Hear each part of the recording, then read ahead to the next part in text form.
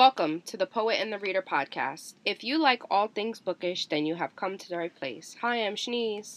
And I'm Vina, and welcome to our mid-year wrap-up episode. Mid-year check-in? Yeah, that sounds right.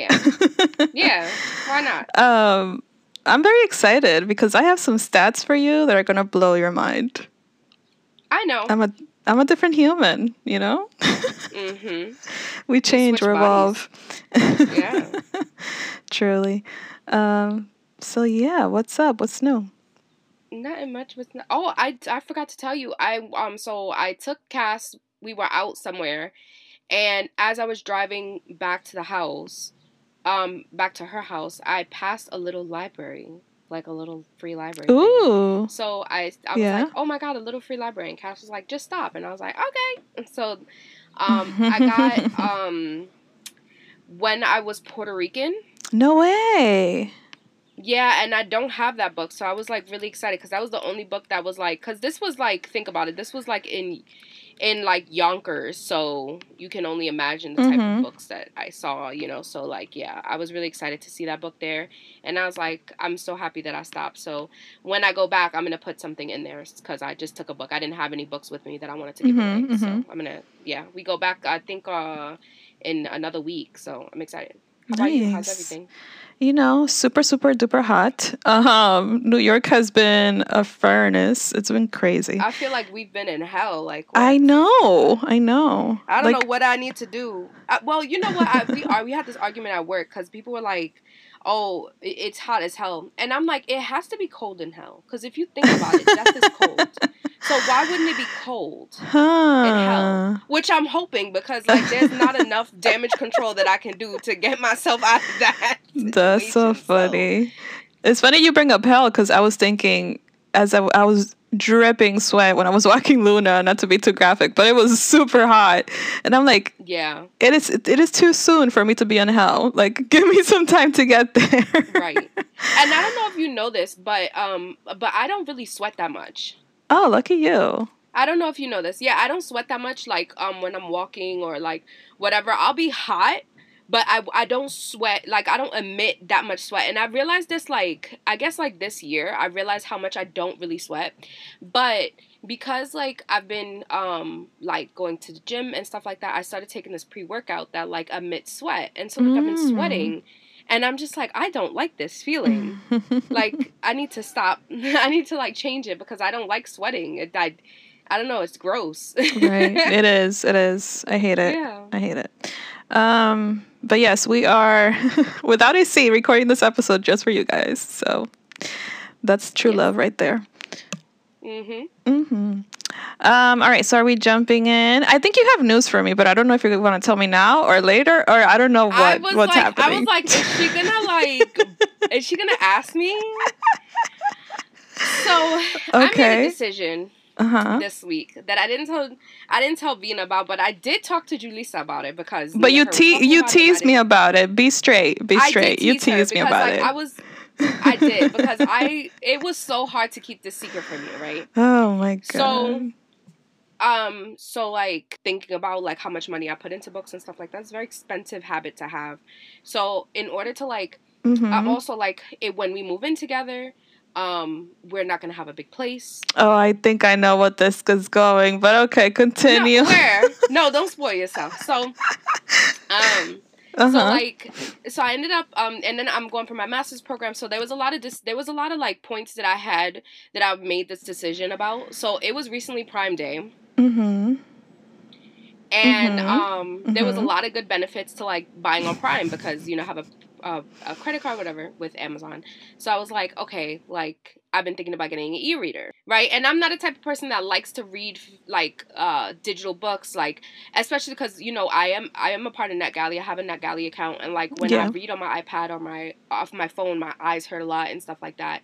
So I was like, whatever, like I looked at the e-reader and I was just like going to like back and forth about like what to do, whatever, which one to get. And so I watched a bunch of videos and I ended up getting one. And I had it. So like I paid Initially I paid like $80 for this thing. It's like more than $100, Yeah. right?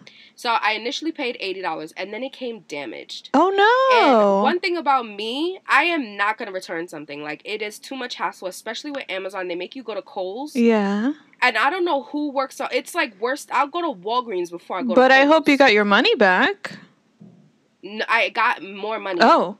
Like, so I ended up paying like $50 for this e-reader. So I was like, if I don't use it, like, I only paid $50 for it. And $50 is a lot of money, but it's more than like I would have bought it at full price and then like not used it and been upset. And me and Julius was saying, like, if anything, I could like re-gift it to somebody because I only paid $50 for this thing. And like, yes, $50 is a lot of money, but it's less than like originally paying like the original price of it. So I got Libby and stuff like that through it. I got Amazon Unlimited less than a month ago because I only get it when they offer like, well, I only get it when they offer like 3 months free, and they do it like once a year for my account. So I just do it every once a year. So yeah, so that's what I did. I got an e-reader. Okay. And it's a little cute thing. Yeah. Nice. And I got it because, like, also for my master's program, like, I went to school for 5 years at Nassau and, like, Queens. And I read so many books. And, like, I carried so many books because, like, when you're an English major, you have to read, like, 3 to 4 books at a time. So, like, I was just like, it'll be a cool thing that I can get, so I don't have to carry around all the books. I don't have to, like, search, like, through the notes that I take so that I can write my papers. You know, it'll be there, like, the notes there. So I was just like, it'll be easier for when I'm in my master's program. So, and I had already thought about that as well. That's why I got my iPad as well. Yeah. And then Cass was looking at it yesterday. She's like, do I need one? And I'm like, no, you don't need one. Gotcha. No, I've considered an e-reader, but I don't know. I like flipping the pages, man. I don't know. Right. And I don't know if I can give that up. That was the one thing that I was like, I don't want it because I like the feeling of having a physical book. Like, you know. But at the same time, when I'm reading at night, I notice a lot of eye strain too, and that avoids the eye strain. And Cass was going through it yesterday, and I got the black and white one. I don't know if there's one in color, but I got the black and white one, and she was just like, "Wow, this kind of feels like she was like, wow, this is kind of like close to a real book, like, you know, like the way that it looks and stuff like that." And I was like, "No, for real though, right? Like, right, you know." So I read a book on it already. Oh wow! Look at you. Yeah. Nice. And it was funny because it was at night, and like my dad walked into the room, and he was just, and I was under my covers, like just had my whole head like just under my covers, and my dad was like, "Are you okay?" I was like, "Yeah." He was like, "You sleeping?" I was like, "No, I was in there reading," because like, and he was like, "You want me to turn off the light?" I was like, "No, it's fine," and I was just chilling, like, you know, reading cozy. So, yeah, I tried an e-reader, I think the Nook, when we used to work at Barnes & Noble, and I was so happy, and it was, you know, the first month I read, and then I don't even know where I put it, because I never picked it up again, and I'm like, I just can't.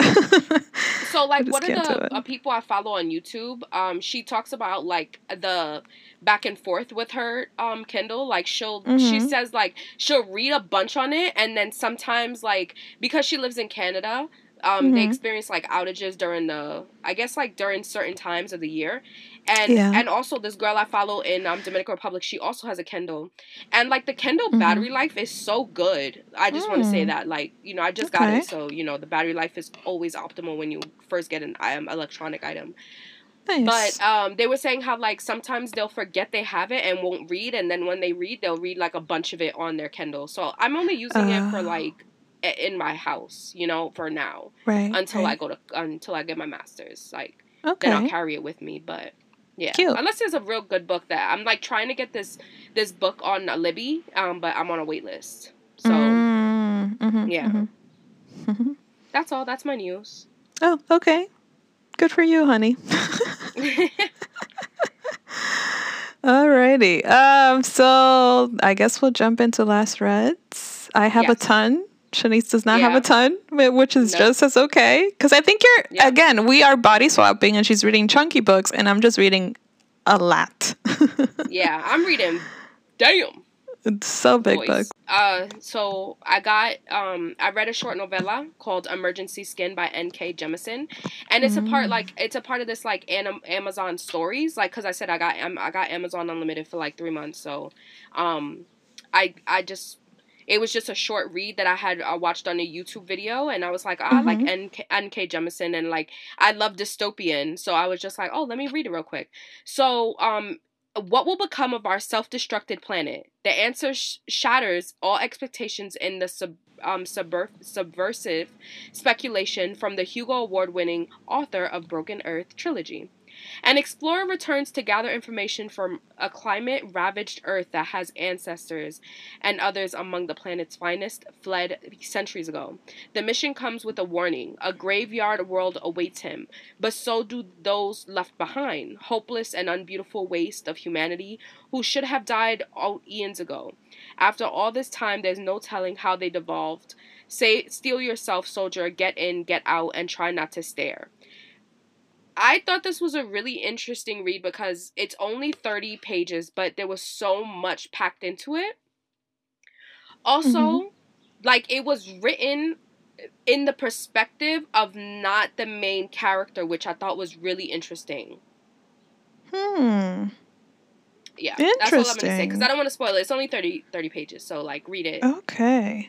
Yeah. Is this the first time you read her? Because I've had her first book of that trilogy of hers for years. Like, I got it at my cousin's wedding, and she's had kids since then, and I still haven't read this book. Damn, girl. No, I started that series. I remember I was reading it. I read like almost 100 pages, and then I had to like give it back to the library to get it back, and so I haven't picked it up since. But I did read her other book last year, The City We Became. Oh yeah, you did read her. Yes. Yeah, I have read her before. So like, I thought that book was really interesting. Like, the way that she writes, it's just really interesting. I would say if you like Octavia Butler, you'll like her as well. Oh yeah, I find a lot of similarities in their writing. Right. Huh. Yeah. One day I'll read her. One day. Alrighty, so I'm gonna read 2, right? Yes, 2. Yeah. Okay, so I finished, and I am the biggest clown. I should put on my clown makeup, but I finished Divine Rivals by Rebecca Ross. And in the last episode, that so much. I've been seeing that so much on Threads and on YouTube and everything. It is all over the place, and I get it, but also they gotta calm down. Anyways, so Divine Rivals, I spoke about it in the last episode, and I wasn't feeling it because I was too similar to Undertaking of Heart and Mercy, and I absolutely adore that book. That's my second 5-star of the year. Like, I love it. So similar. But as I was talking on that episode, I think that was the 4th of July, because we recorded on the 4th of July. So after we recorded, I went downstairs and I was hanging outside in the garage with my brother, and I'm reading this book, my dude, and I felt like I had jumped into a thriller almost, because there's a complete tone shift to this book that there was suspense, there was thriller parts to it, there was a mystery, like everything was happening in the last 20% of this book that I wanted that energy and that craziness to be in the whole book, but it wasn't. Because that was the problem with this book, that it was so slow, and like there's a war, but you know that she's building up the war to like hit you in book 2. So you have to go through like the lull of like everyday life, but there's impending doom. You know what I mean? So she like completely raised the bar at the last 20, and I was like, what in the heck am I reading? But as a reminder, this book is about it's a teen book, which I keep forgetting because it's written very like new adultish. But anyway, after centuries of sleep, the gods are at war again. But 18-year-old Iris Winnow just wants to hold her family together. Her mother is suffering from addiction, and her brother is missing from the war's front lines. Her best bet is to win the columnist promotion at the Oath Gazette. As a way to deal with her worries, she starts writing letters to her brother, who's at war, right? And she slips them beneath her closet, where they vanish. Where do they go? They go into the hands of Roman Kit, and he is her cold and handsome rival at the paper that she works at. And he anonymously writes Iris back, and the two of them form a connection that will follow Iris all the way to the front lines of battle, to her brother, to the fate of mankind, and to love. So this is the thing that I think I mentioned in the last episode. The whole power dynamic between them. How he knows from off the bat, and you as a reader know off the bat that he knows who she is, but she doesn't know who he is. And that's, it's dragged too long for the first 80% of the book, but the last 20, guys, like, I was texting Julissa and I was like, Julissa, holy crap, what is happening right now? I was freaking out because it's just turning up and I love it. So I need book 2. It's coming out because of the power of the TikToks, my people. The publishing date of this book, the second book, was bumped up to this year. It was supposed to be next spring. And because of the popularity and they want to, get that cash money, it's coming out in December now. And I am very excited. But also, TikTok is terrifying. Wait, so you liked it or you didn't like it? I did. I'm not going to say it was spectacular. It's not. But I do need to know how it's going to go down. I just need to know. Do you think that if you didn't read the book before that you said this was kind of similar to a similar plot, I would have liked it more.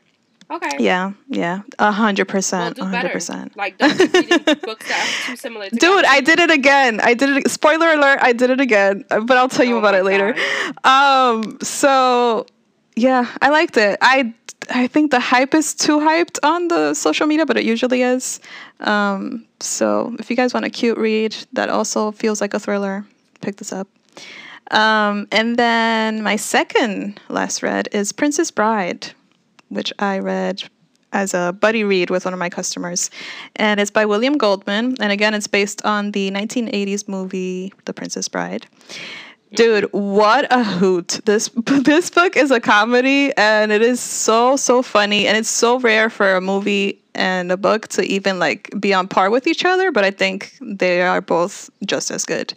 And there's not much to say. It's a classic, and I want you to see the movie because it's actually really, really good. And the way it ends is kind of crazy. I don't know if the movie ends the way the book ends. I need to rewatch it because it's been 6 years since I saw it. But yeah, it's set in 1941 and it's a satire and rich in characters. There's a lot of beasts and pain and death, and it's just a really, really funny book. And I enjoyed it. We are trying to figure out what our next buddy read is, and I think it's going to be Rebecca. Did you read Rebecca in school? Because I didn't. Actually, I want to read Rebecca. Ooh, you should join us. She's like, no. Rebecca by, who was it by? Du Maurier? Yeah, I wanted to read that book. I don't know who told me about that book. Or maybe I'm thinking about another book. No, I wanted to read this book, but I'm thinking about another book as well. I think Christina told me to read. I think it was Orlando. Oh. But anyway, go ahead. Is that by Virginia Woolf? Yeah. Virginia Woolf? Is that her name? Yeah. So. No, that's it. Your turn. Okay. Oh my God, I think I know what your book is, and I'm so excited. Hold on. Go ahead. Okay, because I don't know if you know, but... I think I know. I think you know, too. So I finished reading Twilight by Stephanie Meyer. Is that the one? Yeah. Okay, so just quickly, if you don't know what Twilight is, get out from the rock you've been hiding under. But it says, about 3 things I was absolutely positive. First, Edward was a vampire. Second, there was a part of him, and I didn't know how dominant that part might be, that thirsted for my blood. And third, I was unconditionally and irrevocably in love with him. Bro, okay. I have that memorized, bro. Yeah, for real.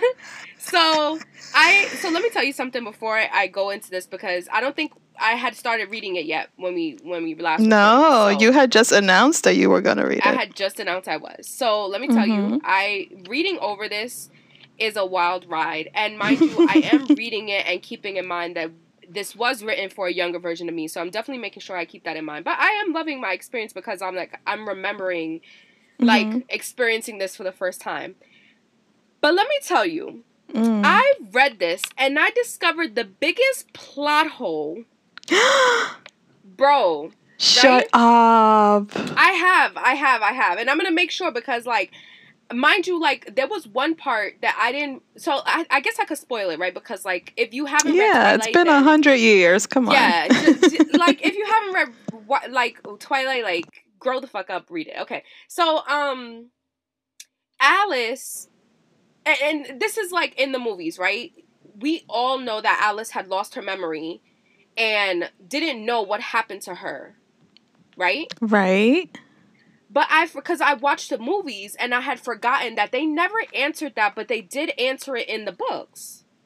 Right? And I was just like, oh, you find out in the first book, not what not like you don't exactly know what happened to her, but you know what happened to her. And it was that the guy who was hunting Bella was the one who like he kind of did the same thing, like, because he's a hunter, right? He likes to like play the game. He likes to target like people, vampires who are obsessed with humans. And so in the movie they never like explain like why Edward is so entranced by Bella, and it's because like every so often you'd have this I forgot what they said, but it's like heroin. Like, you meet somebody and they have that smell, that smell that you're like obsessed with them. Like, you know, it's like it's an overpowering feeling. So like that's why he was so obsessed with her, because that was his human. And so like, right, Alice was in the psych ward because it was the 1920s, and she was a psychic. Like, she was getting visions, so they put her in the psych ward. And somebody in the psych ward was a vampire and had that same attraction that Edward and Bella have to each other, right? And he found him. And that's why he killed her hunter. He killed her vampire, but he had made her a vampire, so she doesn't remember anything that happened. But that's what happened. Anyway, back to the plot hole. The biggest plot hole I have discovered is that.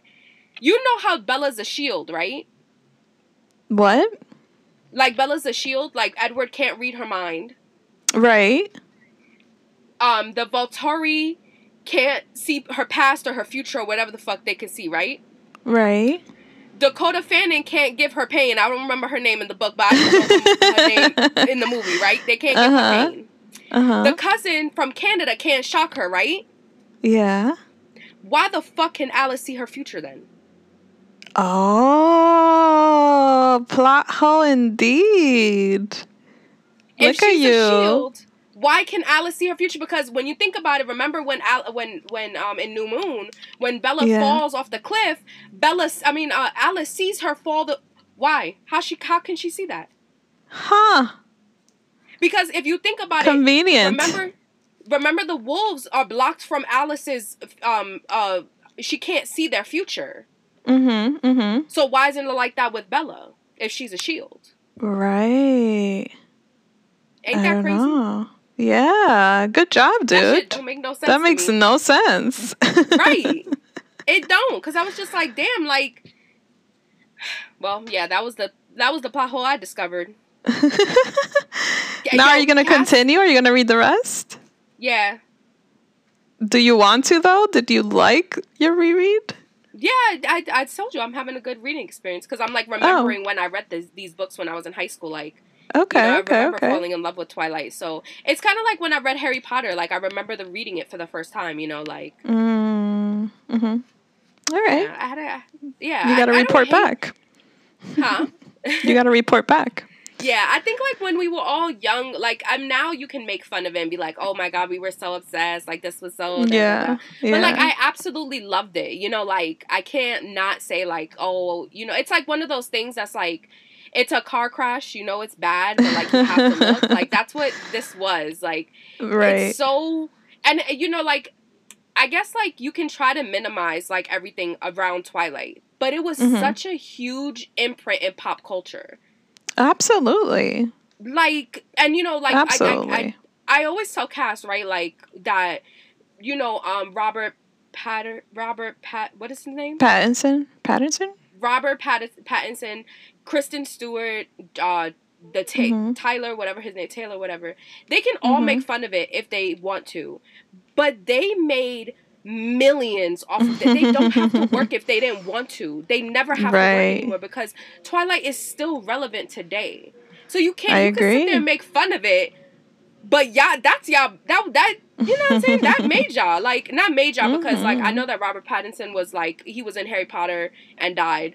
And and all that, but I'm just saying, like, he had money before, but like he really had money from that was his own shit. That was like, you know, that was Harry Potter. Like, none of the cast from Harry Potter have to ever work again in the industry. They do passion projects because they don't have to, you know. So right. I always find that interesting when people make fun of it, but I'm like, you benefited so much from it. Like, you can't sit there and make fun of it so much. It's true. Sorry. Yeah. All right. Anyway, okay. Back with New Moon. Yes, please. Okay, so my next two last reads. I finished A Marvelous Light, and this one is by Freya Marsk. I want to say his last name. And we read this for a book club at the store, and it brought up a lot of discussion. But first, I'm going to tell you what it's about. So it's set in an alternative Edwardian England. This is a comedy of manners, manor houses, and hedge mazes, including a magic-infused murder mystery and a delightfully queer romance. Young Baronet Robin Blythe thought he was taking up a minor government post. However, he's actually been appointed as a liaison to a secret magical society. If it weren't for his administrative error, he'd never have discovered the incredible magic underlying his world. Cursed and mysterious attackers and plagued by visions, Robin becomes determined to drag answers from his missing predecessor. But he'll need the help of Edwin, his hostile Magic Society counterpart. Unwillingly thrown together, Robin and Edwin will discover a plot that threatens every magician in the British Isles. Bro, this book. So it's a debut, and I was shook, right? I was like, holy crap, like, the writing is so great, the world building. It reminded me so much of Harry Potter, but this felt like... You know the story in Harry Potter of the Deathly Hallows? Mm-hmm. This is what this book is to me. Because it's magicians trying to find 3 items in order to... I don't know if it's a spoiler or not. In order to get the most power out of magic, they need these 3 pieces.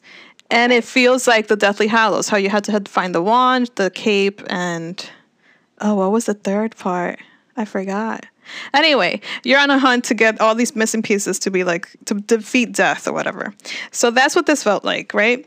And I'm like, how is this a debut? How's it debut? So book club happens, yeah? And it is shared with the class that the author was an AO3 writer. Now, to me, I have no idea what that means, but apparently it's like a fanfiction.net kind of website. And I was like, oh, so she wrote fan fiction, and I want to say Harry Potter fan fiction, but I'm probably wrong.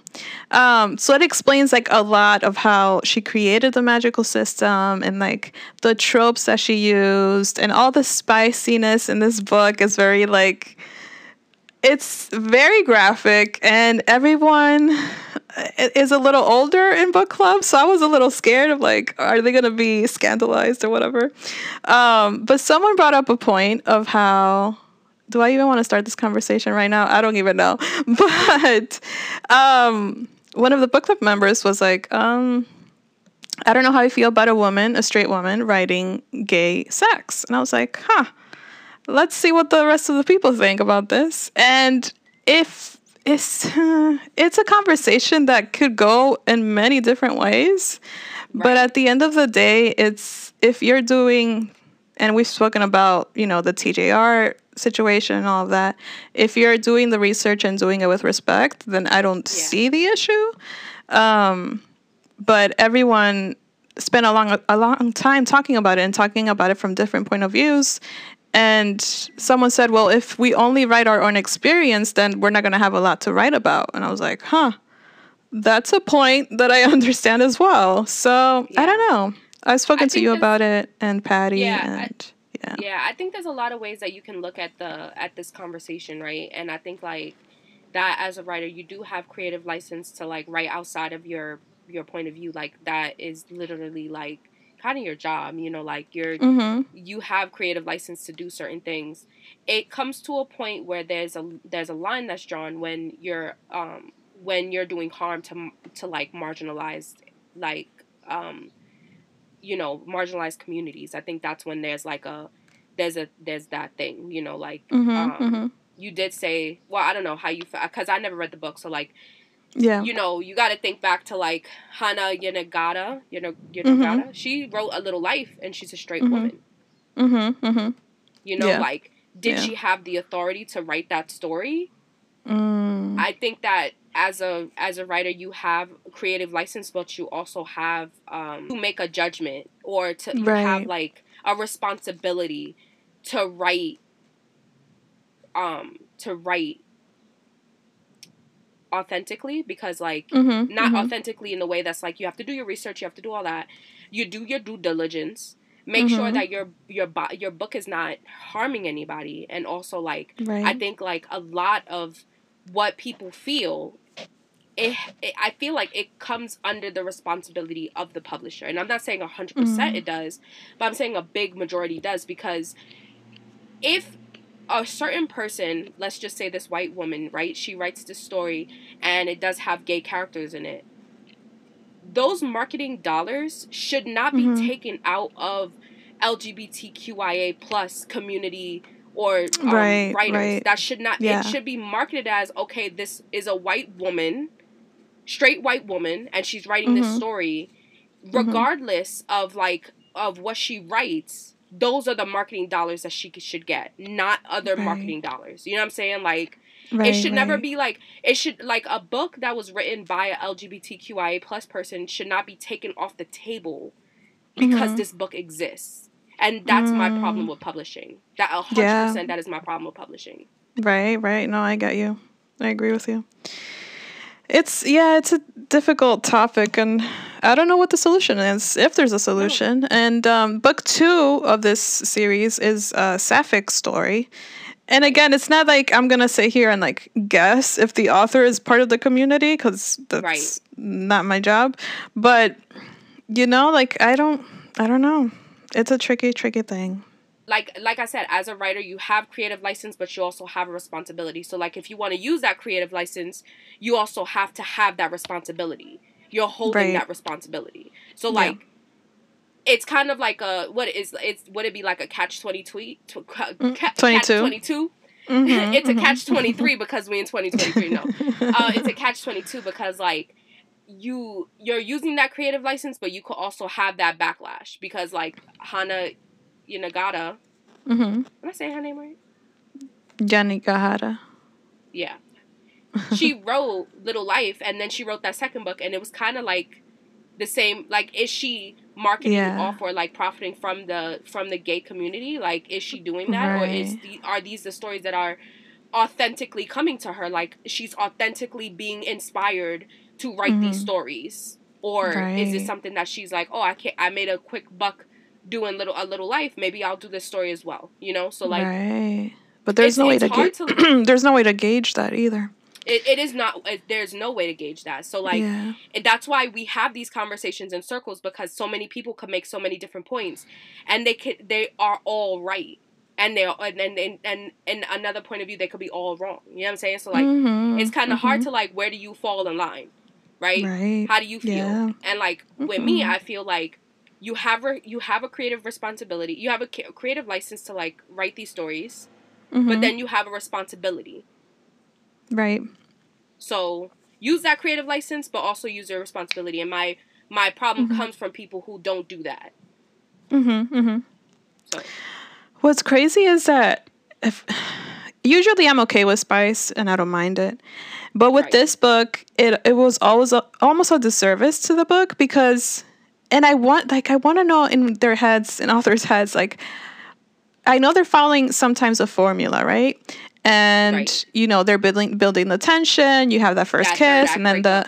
the third act breakup, but you also get all these spicy scenes. And it's like, specifically for this story, you have a fantasy element, you have a murder mystery element, and the reader, as they're getting more immersed into the story, they want to know the answers to the mystery that's happening. But she diverts it with very long, spicy, overly detailed scenes, and you're like, holy crap. Like, I was actually skimming them because I'm like, I actually want to know what the next murder is gonna be. Like, can you just you know what I mean? And usually I'm not like that. Usually I just go with the flow, and whatever happens it is what it is. It is what it is. I'm not gonna complain, but also it's a detriment to like the story that you're actually telling, you know. So there's that. Did she need to write that? Right. You know what I'm saying? Like, it's okay to hold back. Away from the story. It's, I had read this, and I'm going to say this really quickly. I read this book, and it's by from what I researched and stuff like that, this was a person who identified as straight, and she wrote this story. It was like a teenage love story, right?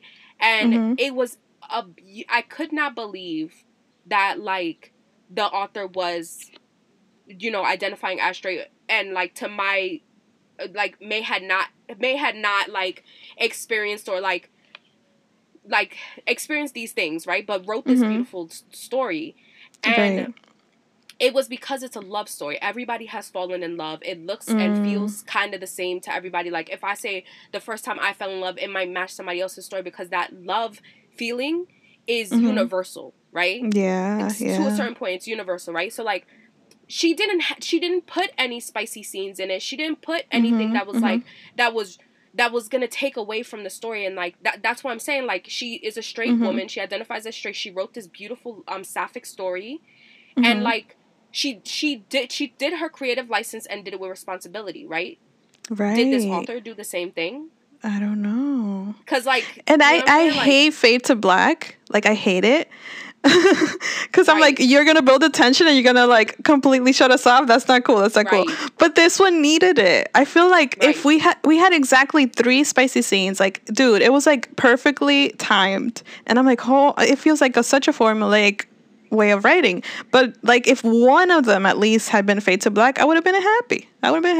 But they were all like, no, you're gonna be in this and you're gonna read everything. And then it makes you uncomfortable because if you had read this from someone who it's an authentic experience, it probably wouldn't have felt that way because it was an authentic experience. That's true. That's true. Did she watch a lot of like Korn and then decided to write this? Like, I don't know. Because like not to be like, watching Korn and stuff like that, you can tell like when a woman produces Korn and when a man produces Korn for certain, things. You can tell because like, Yeah. And it's always a joke with me and my friends who are like who identify as like in the LGBTQI community about certain stuff. Like, it's just like, that's not real. Like, that's not even, and it's funny, but it's not because like, people will use that and then anyway. Yeah. Anyway, we've talked a lot about this book, so it's brought a lot of discussion, which is funny. I think that's a discussion that we'll always have, though. Like, if we're gonna be reading books, like, that's something that should be pointed out. That's something that like we should keep having conversations about, and the conversation should keep evolving. Like, definitely. That's a thing that like we should keep questioning. Like, do you have the authority to tell this story? Like, you know what I'm saying? Like, because then you see people who take advantage of their creative license, like the other lady. You know what I'm saying? You know who I'm talking about, the barbed wire lady. I ain't even gonna say her name because like she don't need to have a seat in our podcast. I know. Someone tried to convince me to read it, and I just looked at them and I said, no, absolutely not. But thank you. I would never like. Yeah. I think I would read it just to say that I read it, and it was not. It's and come with points why that was so destructive. You know what I'm saying? Like, not to say like, oh, I would never read that book, because I think that like that's also a blinded way to look at something. Like, if it is harmful, if it is like something, then we should know why. Right? And like, because of how people talked about it and stuff like that, but like, you'll never know from your own experience why this book was harmful. Right. So for that, I would say like, if I wanted to read it to like really know, and really feel it, then I would, but I don't want to because, you know. No, I'm gonna give my time to other books. TBH. Yeah, no, of course. But I'm just saying, like, there's also a conversation that we can have with that. Like, how do you know that this book is offensive if we didn't read it? Right. That was like with the whole like TJR thing. Like, that book wasn't offensive, but like if we would have listened to everybody, we would have thought and not had read it, then we would have been like, oh, this is like, and it wasn't. Like, to me, you know. All right, I have one more book before we jump into our current reads. Yeah. So I finished reading Kissed a Girl by Zoraida Cordova, our girl. Very excited to read another book by her. Very different from Orquídea Divina. So this is a modern retelling of unexpectedly falling in love and finding your voice. Kissed a Girl is the highly anticipated and third installment in the acclaimed and best-selling Meant to Be collection. So the Meant to Be collection is retellings of Disney princesses. So each one is written by a different author, and the third one is by Zoraida. So we follow Ariel del Mar.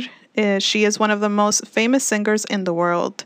She and her sisters, together known as the band Siren 7, have been a pop culture phenomenon since they were kids. On stage, wearing her iconic red wig and sequin costumes, staring out at a sea of fans is where she shines. Anyone would think she's the girl who has everything. But lately, she wants more. Siren 7 is wrapping up their farewell tour, and Ariel can't wait to spend the summer just living a normal life.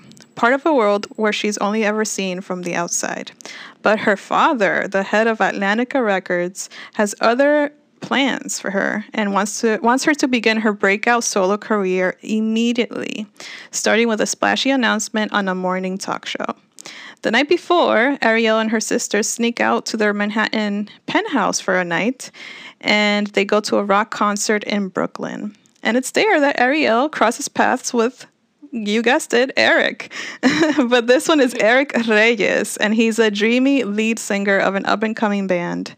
Unaware of her true identity, Eric spontaneously invites her on the road for the summer. And for the first time in her life, Ariel disobeys her father and goes with him. Caught between the world she longs for and one that she's left behind, can Ariel follow her dreams, fall in love, and somehow find her voice? Oh, guys, I enjoyed it. I did. I want to say the first chunk of the book, there's a lot of building the tension, and you're just supposed to just go along with it because you know the story of the Little Mermaid. So she throws like a lot of Easter eggs, and like the name of the sisters are all very similar to the ones in Little Mermaid. And she's just building off of the world that we already are aware of, right? But once she goes on this tour with Eric, I feel like the story comes alive because she's creating her own story at this point, and Eric is so fleshed out. I don't remember a thing of the movie The Little Mermaid Eric. Like, does he even have a personality? Who knows? But Eric Reyes is like completely realized. All of his like band members are a huge part of the story, so they are supporting characters, but they all have like their own storyline, and I love that. It was really, really fun, but the whole time I kept thinking, what does his band sound like? Bro, I went into a deep dive, and I haven't done this since Tomorrow and Tomorrow, but I'm making a playlist for this book.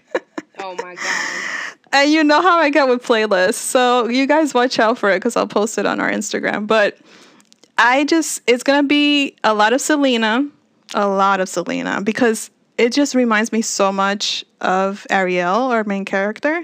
But also, I don't know if you know this song that Selena has with the Barrio Boys. Do you know the Barrio Boys? I'll send it to you. It's a great song. Okay. But that song reminded me of Eric and Ariel singing together, and I was like, okay, this is the off point where I'm gonna build this playlist. It's gonna be 99% in Spanish, which whatever, you're gonna have to deal. But yeah. I really, really liked it, and we are hosting her at the store. Making another playlist, bro. I know, I'm very excited. I'm looking at my little list because I haven't mentioned this, but my computer died, so I've been writing down the songs that I need to Google later so that I can add it to the playlist. But yeah, I really enjoyed it. She's going to be at the store next month, and I'm very, very excited. So what is your current read? So, I will be starting New Moon tonight, so I'm No not gonna way. have that, but yeah, why not? Exactly. Are you going to read it on your Kindle?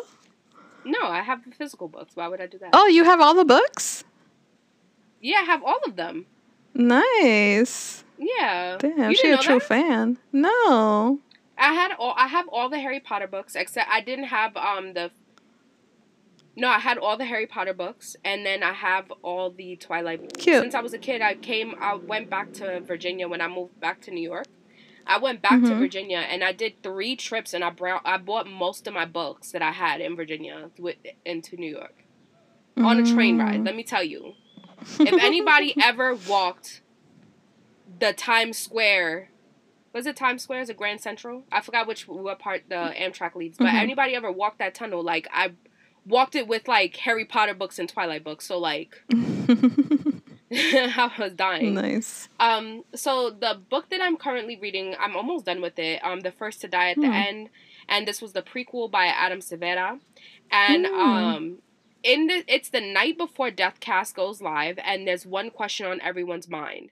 Can Deathcast actually predict when someone will die? Or is it just an elaborate hoax? Orion Pagan has waited years for someone to tell him that he's going to die. He has a serious heart condition, and he signed up for a Deathcast so he could know what's going on. Valentino Prince is restarting his life in New York City. He has a long, promising future ahead, and he only registered for Deathcast after his twin sister nearly died in a car accident. Orion and Valentino crossed paths in Times Square and immediately felt a deep connection.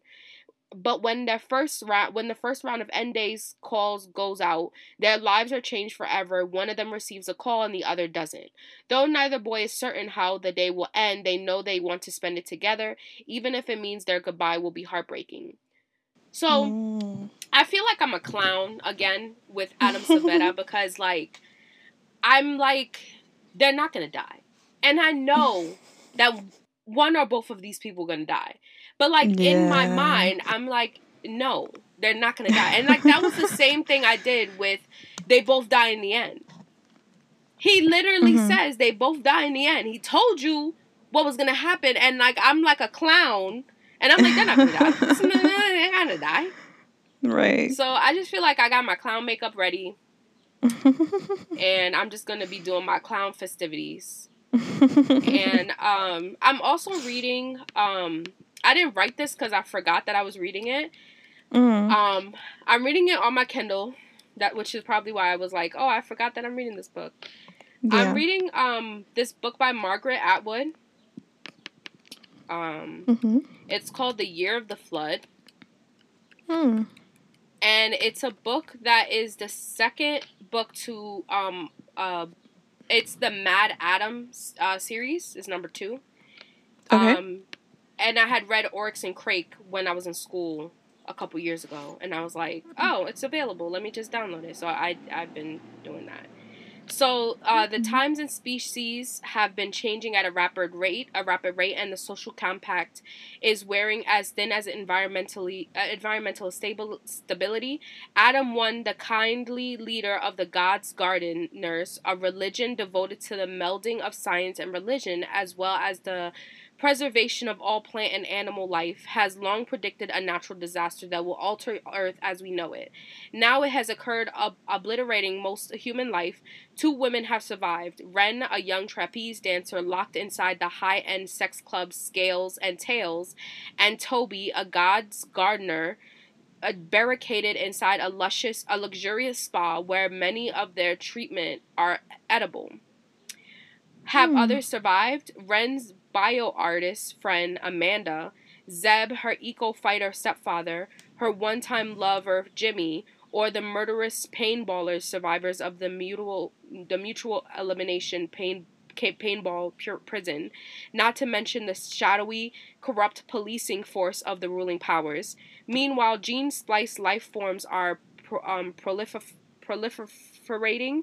The lion lamb blends the mohair sheep with human hair, the pigs with human brain tissue, as Adam 1 and his intrepid hemp-clad band make their way through the strange new world. Ren and Toby will have to decide on their next move. They can't stay locked away. So, I think this is really interesting, number 2. Like, Margaret Atwood is just so interesting as a writer. So, in the first book, we followed Jimmy, who was, like, the main character, and we followed his whole life. And, Toby, right? Was it Toby? I think it was Toby. Mm-hmm. I think it was Ren. Ren had a small part in the first book, where she had a one night stand with Jimmy, and now the second book is about her. So okay, yeah, it's always interesting. Nice. Yeah. What are you currently reading? Okay, so I went from one tour bus to another tour bus, guys, because I repeated my same mistake, and I'm reading a book about another band. It's just that we're back on a tour bus. So this one is called Songs in Ursa Major. Okay, so this one, if you love Daisy Jones, this book is for you, my people. Also, it reminds me so much of TJR's writing because, dude, I blinked and I was 100 pages in and I was like, how did I get here? What day is it? It's so immersive, but it's such simple writing, dude, that you don't even have to think. You're just like going for the ride, and I freaking love it. So the year is 1969, and the Baleen Island Folk Fest is abuzz with one name, Jessie Reed. Tall and soft-spoken with eyes blue as stonewashed denim, Jesus Christ. Jessie Reed's intricate guitar riffs and supple baritone are poised to tip from fame to legend with this one headlining performance. That is, until his motorcycle crashes on the way to the show. Jane Quinn is Baleen Island local, whose music flows as naturally as her... Oh, I don't want to read this. I just cringe so hard. Hold on. Gotcha. Her music flows as naturally as her long blonde hair. Kill me. Ugh. Anyway, when she and her bandmates are... Let me just say one thing. The author does not write the descriptions. Did you know that? No, I didn't know that. It's the editor who writes these descriptions, which is why I get so mad because sometimes they don't even get near the story. Anyway, I'm going to continue. So when she and her bandmates are asked to play in Jessie Reed's place at the festival, it almost doesn't seem real. But Jane plants her bare feet on the main stage and delivers the performance of a lifetime, stopping Jessie's disappointed fans in their tracks. A star is born. Jesse stays on the island to recover from his near-fatal accident, and he strikes up a friendship with Jane, coaching her through the production of her first album. So basically, you follow these two characters deep in the early 70s music scene. There's lyrics, there's writing of songs. You kind of have to keep in mind that there's a secret that Jane has about her mother and her involvement in the music industry. And basically, they've started friends. Obviously, it goes into a little more, but it's so messy and there's so much mayhem going on, and like the bands have to get along together because his band is like older and more experienced and hers is just starting out. So it's very Daisy Jones vibes, but I love it, dude. I love it. And she was inspired by the real relationship with Joni Mitchell and James Taylor, I want to say his name is. Let me look it up. But yeah, they had a very like public relationship that went up in flames and the whole deal. Let me look up the names. Yeah, Joni Mitchell and James Taylor. And he also wrote a song about her that went as viral as anything gets in the 70s. But yeah, it's a very similar vibes. They write music about each other and the whole deal. But it's very messy. And I'm loving it. Please pick it up. If you guys pick it up, talk to me about it because I love this book so much. The reason I picked it up was because I heard how similar it was to Daisy Jones, but also Alexis, one of our customers and friends in the store, read it, and she's like, "You are going to eat this book up," and I'm like, "Okay, say less." So that's why I'm reading it. She knows the vibes. Yeah. Alrighty, so we're finally jumping into our mid-year check-in. Holy moly, what a year! I actually, before we go into the questions, can I ask you something off of the script? Sure. How is your reading goal going? Can you remind us what your reading goal was? So my reading goal is 80 books. I also have a challenge that I have to read 25 genres. Oh, right. I forgot about that. Yeah, so my reading goal, right? I mean, my reading challenge, blah, blah, blah. I'm at 38 books. 38? No, 39 books. Okay. I'm at 39 books.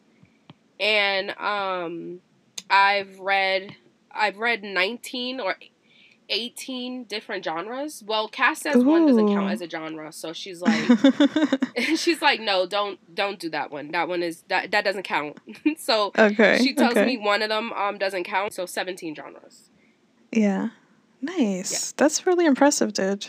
As for my reading goals, the thing about this year is that I didn't set a number. And I think I said in the first episode, not the first episode, but when we set our resolutions for the year, that I was only going to set up a reading goal if I went into a reading slump. And guys, I am doing the opposite of a reading slump. I'm reading so much. One of my goals is to read longer books, which I am definitely doing and having the best time of my life. The only part of my goal that I'm not focusing on, and I'm kicking myself for it, is that I was going to say I was going to read books in Spanish, and I haven't. And I said I was going to read more poetry, and I haven't. And I said I was going to read nonfiction, and I have not. So the next 6 months or 5 months or whatever, I need to figure something out. But I'm having so much fun with fiction. How do you even, I can't step away. But yeah, and I've read 33 books so far, which is insane. Because I was at 33 at the end of the year last year. Jesus Christ. Okay. All right. Ready for the questions? All right. Kick it away. So the first question that we had was the best book that we've read so far this year. And what was that for you? I think we might have the same answer, but it's Family Lore by Elizabeth Acevedo. We don't. Shocking. What's yours? Twilight. No, I'm just kidding. The ones, I had two of them because I did read, I have 38, 39 reads. So like, for poetry is Promises of Gold by Jose Oliveras. Yeah. Such a good book. And then Watch Over Me by Nina LaCour. No way. I really love that book. And I think like it just had a lot to do with like just looking at grief.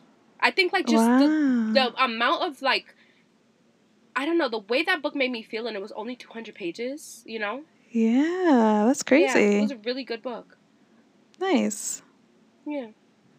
But I did love Family Lore, and I did contemplate it. I did. But yeah, Watch Over Me. I was just like, such a good book for me. I'm shooketh. Okay. Yeah.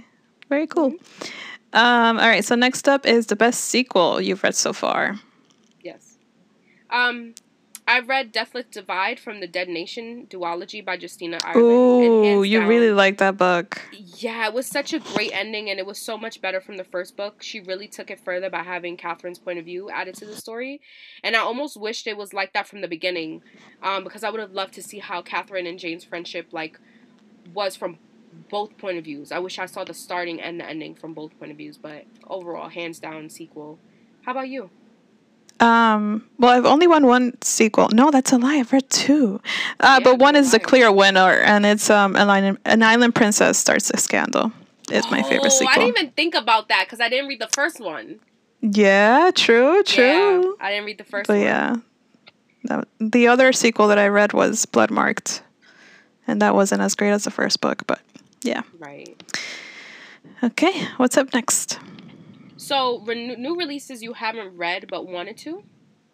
But watched? So many. This is an impossible question. There's so many books. But most immediately, and because it comes out on Tuesday and I haven't read it, it's Small Worlds by Caleb Azuma Nelson. He wrote Open Water, which was one of my faves of this year, and the first book that I tabbed this year. So I'm very excited to read his beautiful writing again. But yeah, what about you?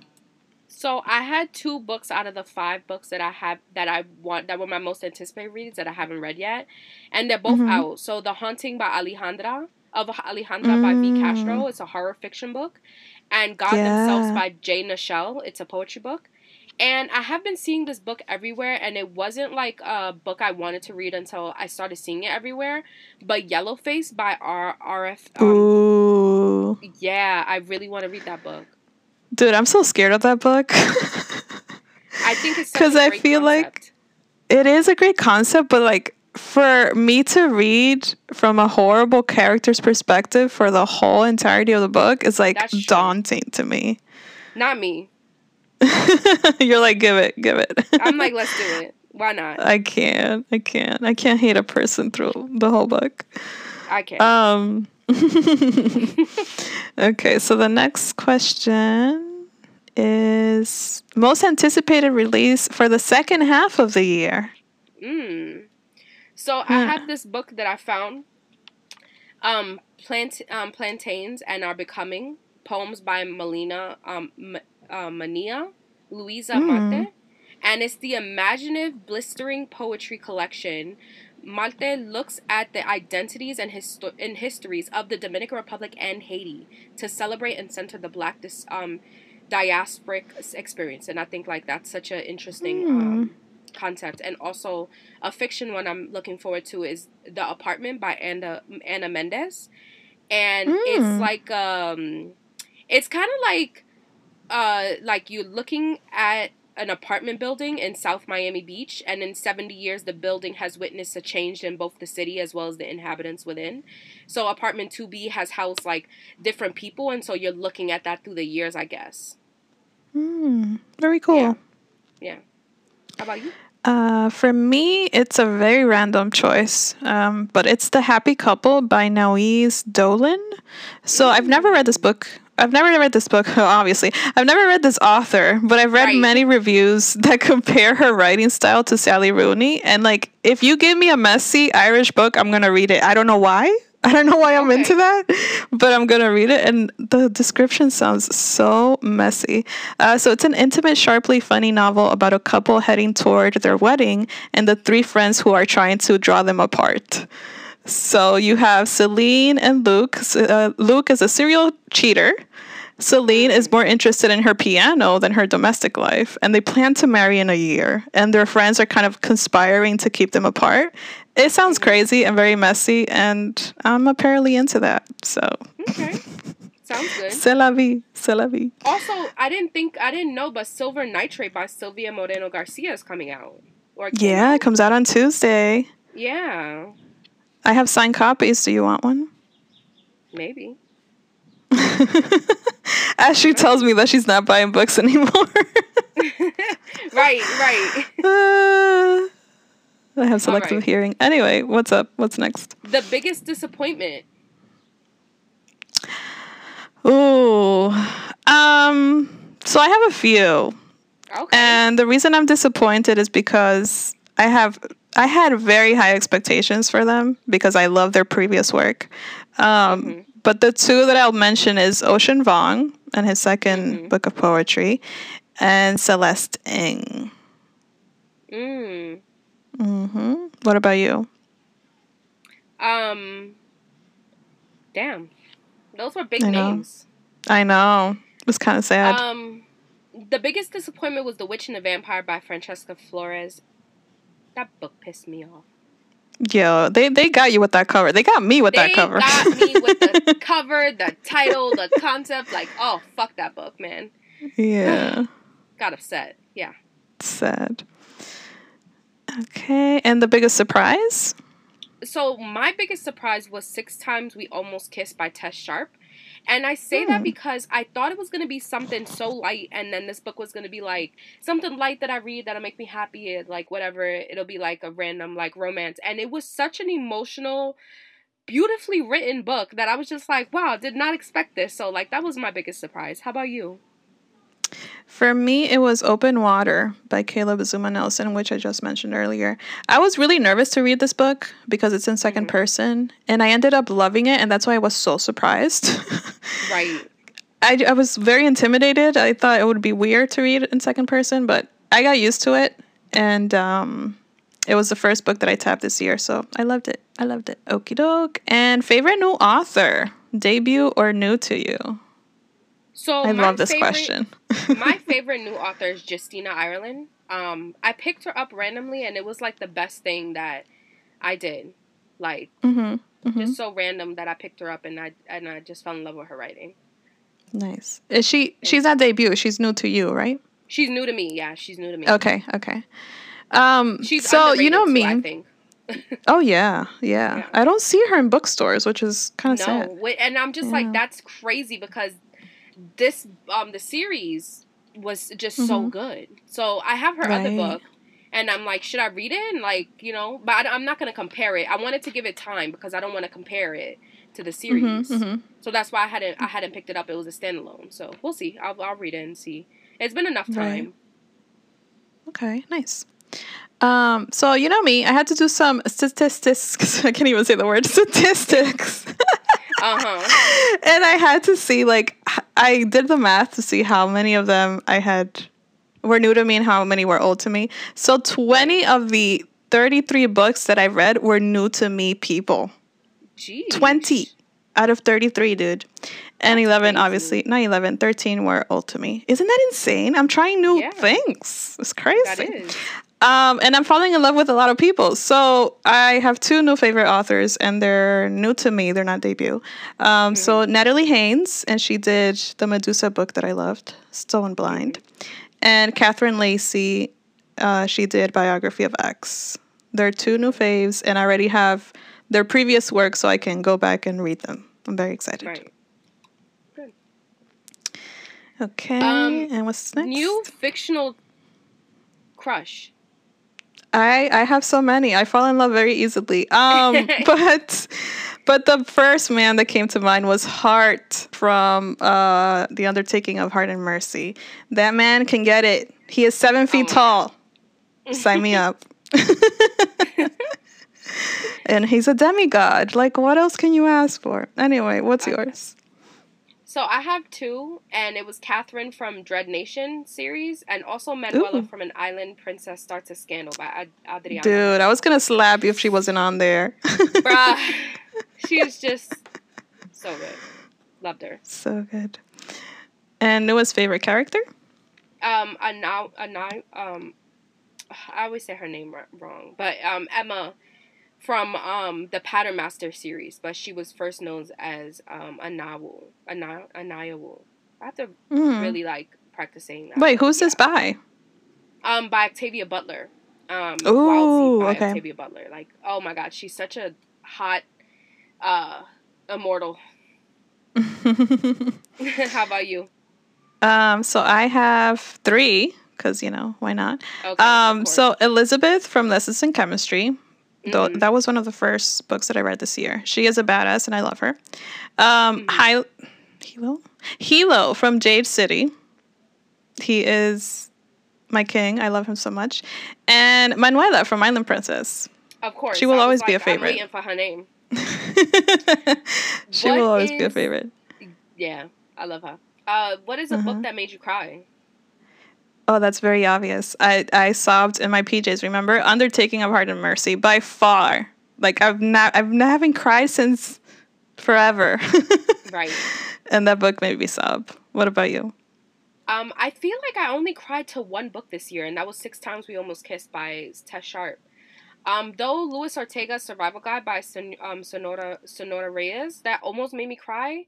Oh, and You Don't Have a Shot by Raquel Marie. We're so close, but they didn't make me cry. Alrighty, so then we're almost done, guys. We promise. So the next question is the book that made you happy. So, In the Event of Love by Courtney Kay, it was a cute Christmas book that I read in May. So it was, how could you not get the Christmas feels in May? It was. I still can't believe it. Listen, I am a mood reader through and through. If I want to read a Christmas book in May, I will do that.